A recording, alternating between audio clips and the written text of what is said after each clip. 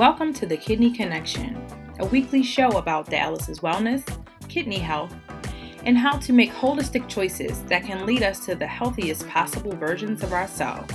I'm your host, Ebony G., a registered nurse in Baltimore, Maryland. For more information and free resources to help you get started, please visit our website, www.lwapllc.com. I really hope you enjoy listening to this show, but just a reminder, this show is not a substitution for medical diagnosis and treatment.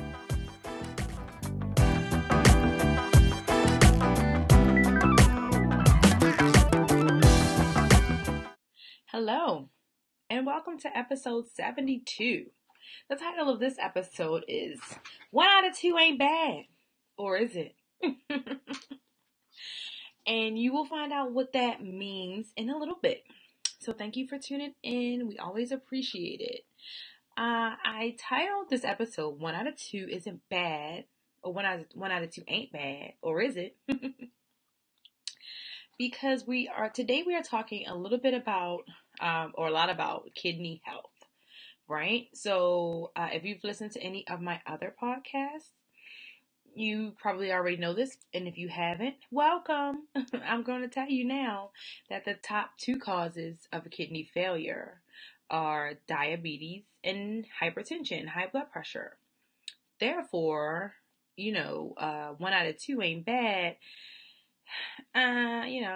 It's all in the way you look at it, but if the 1 out of 2 is diabetes or hypertension, and just because you have one and not the other, they're both the top leading causes of kidney failure. So you're not really, out of the woods with that. So I want to talk a little bit about diabetes.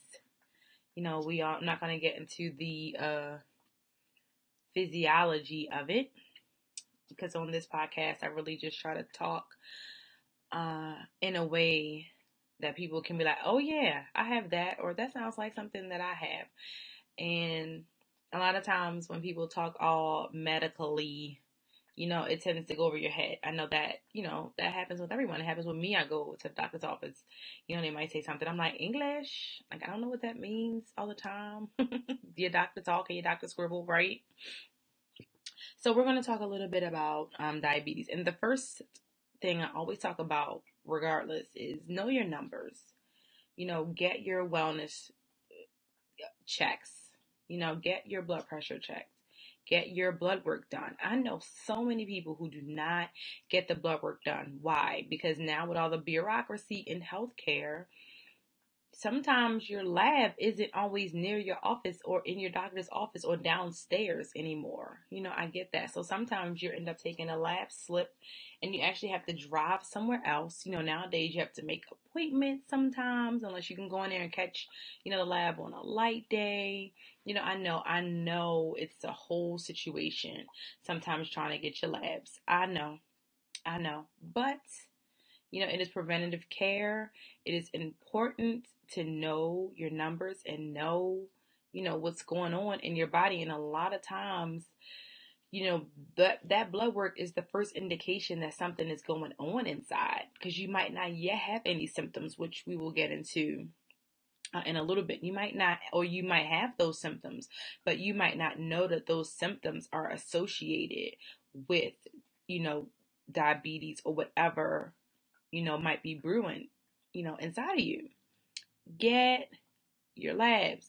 Know your numbers. That is the first thing. The first thing. Like they always say with anything, early detection is key, and this isn't any different.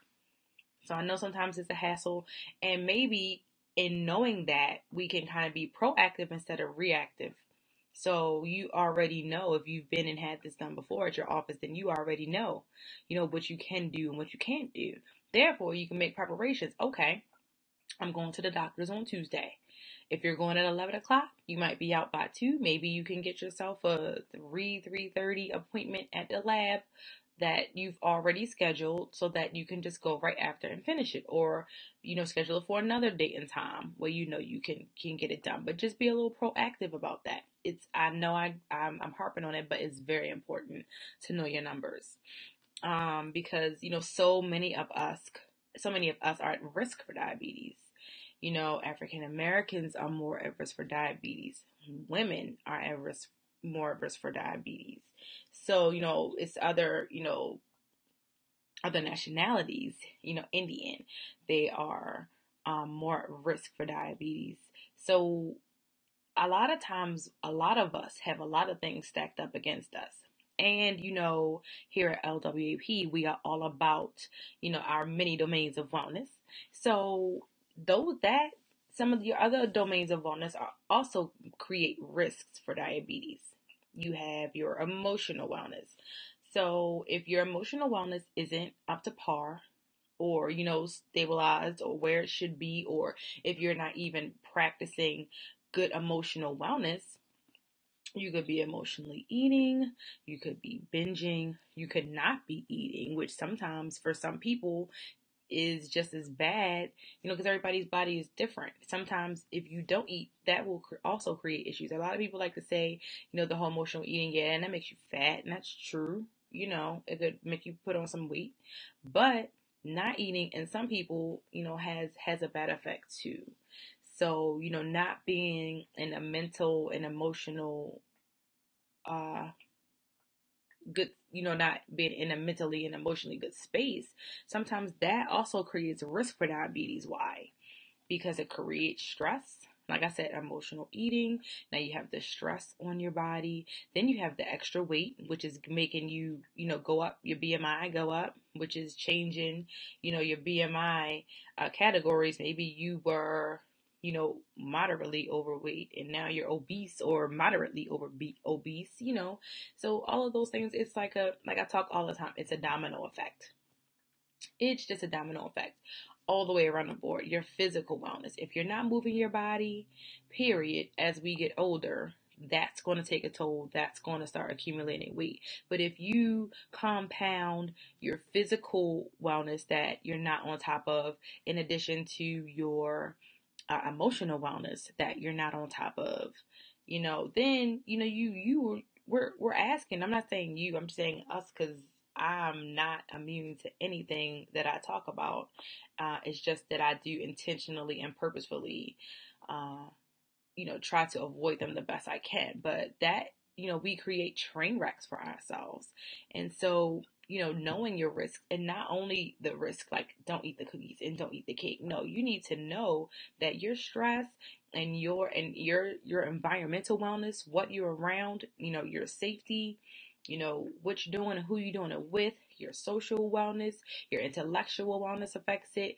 What do you know, about the risk of diabetes? What do you know about signs and symptoms? What do you know about your family history? All of these different domains of wellness go together. They go together. And I will always forever draw that conclusion, because it's so, so, so important for people to realize. So, number one thing, like I said, know your numbers. Then know your risks, in all of them in a holistic way. So to do a lot of that, your treatment team, your primary care doctor, if that's, prayerfully, that's the only doctor that you have to see for preventative measures at this time, stay engaged with them. Get your yearly checkups. Check in on yourself. Get yourself a routine, and it don't have to be hardcore like these people that we see on Instagram all the time. Stop letting these people think if you're not working out in front of an Instagram camera 4 hours a day that you're not fit, because that's not what that means. Is not what that means. What it does mean is, for you have to figure out what works for you. And I can go on a tangent all about how to plan and how to, that's episodes I'm sure I've done before, and episodes for the future. But let's just say, find what works for you in all of those different elements to keep you healthy and to keep you sane and to keep you alive, living a great life as long as you can. So, and know your signs and symptoms.